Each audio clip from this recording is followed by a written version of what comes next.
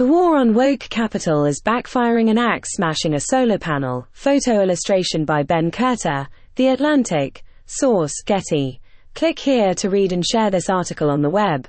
One of the stranger political crusades of the past few years has been the Republican war on so-called woke capital, which has led GOP politicians across the country to adopt a kind of anti-corporate, pro-regulatory rhetoric that one normally associates with the left wing of the Democratic Party. And among the GOP's favorite targets in this war has been ESG investing.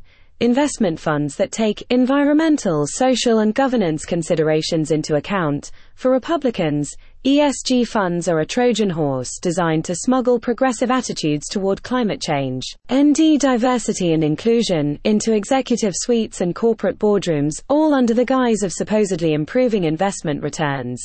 And so in red states, state treasurers have pulled public money out of firms that are associated with ESG, including even some of the world's biggest investment firms such as BlackRock and State Street. On top of that, Republican legislatures in at least 20 states have adopted anti-ESG rules of one sort or another. Last year, after the Biden administration revised a Trump-era rule to make clear that pension fund managers could use ESG if it did not hurt investment returns, Republicans in the House and Senate, along with 2 Senate Democrats, passed a resolution seeking to repeal the rule, and a coalition of Republican state attorneys general filed suit in federal court to have the rule overturned. Biden vetoed the congressional resolution, and a district court tossed out the lawsuit, so the rule remains in effect. But the ESG front in the right's war on woke capital is still active. Republican legislators in New Hampshire are now trying to raise the stakes. Earlier this month they proposed a bill that would order any government agency investing state funds to ensure that no public money goes to investors who manage their funds, with any regard whatsoever, based on environmental, social and governance (ESG) criteria. More striking, the bill would make it a felony to knowingly violate this order. The wording of the bill does not attempt to define ESG, aside from using this catchphrase language. In other words, the bill would effectively criminalize any ESG investments on the state's behalf. As I wrote last year, ESG investing is far from the vehicle for woke capitalism that Republicans say it is. Instead, it's largely a faddish label that allows investment managers to pretend they're doing good while mostly doing business as usual. The ESG trend also hit a wall in the past year, thanks in part to the political backlash, and in part to the accurate perception that it chiefly amounts to greenwashing. The Republican Party is really battling against a specter of its own imagining. Even so, that battle has the potential to do actual damage.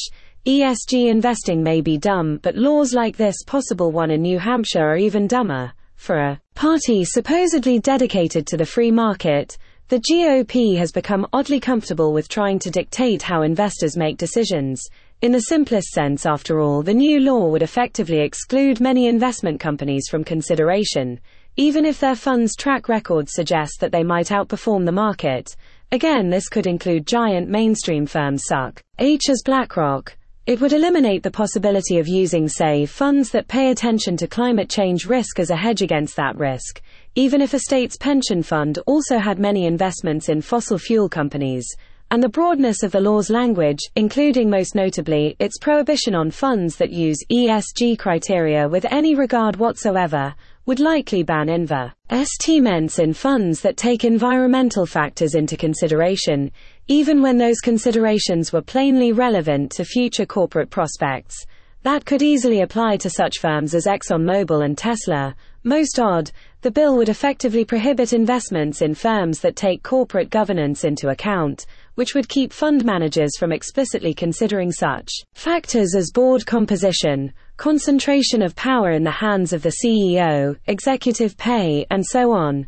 These considerations arguably fall within the fiduciary responsibility of the fund manager.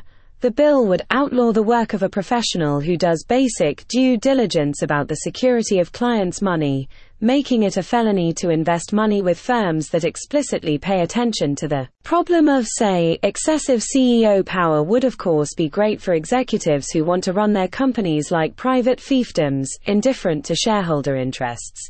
But it would be terrible for investors. and for companies themselves. Naturally, the authors of the bill include some Weasley language in the legislation that gives them plausible deniability when it comes to the obvious negative business consequences the law would have. The bill would make it a felony only if state money is invested knowingly in a manner violating fiduciary duty concerning environmental, social and governance (ESG) criteria. In other words, if the state agency doing the investing can prove that using ESG criteria was in line with its fiduciary duty, it could escape the felony charge. The problem, of course, is that no government officials are going to take the risk of being dragged into court because they included the wrong fund as an investment choice. So even if actually enforcing the law might be challenging, how do you prove that taking governance into account was not financially motivated? Agencies will take the easy way out and simply blacklist any company that mentions ESG, or perhaps even the words governance and environment. And that chilling effect is, of course, exactly the point of the law.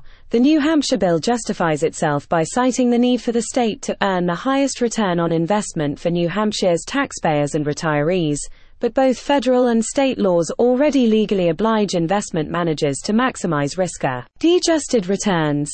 The paradox is that by narrowing the range of potential investment options, while also effectively barring the state from using some of the world's biggest investment firms, the New Hampshire law might well reduce returns, not increase them.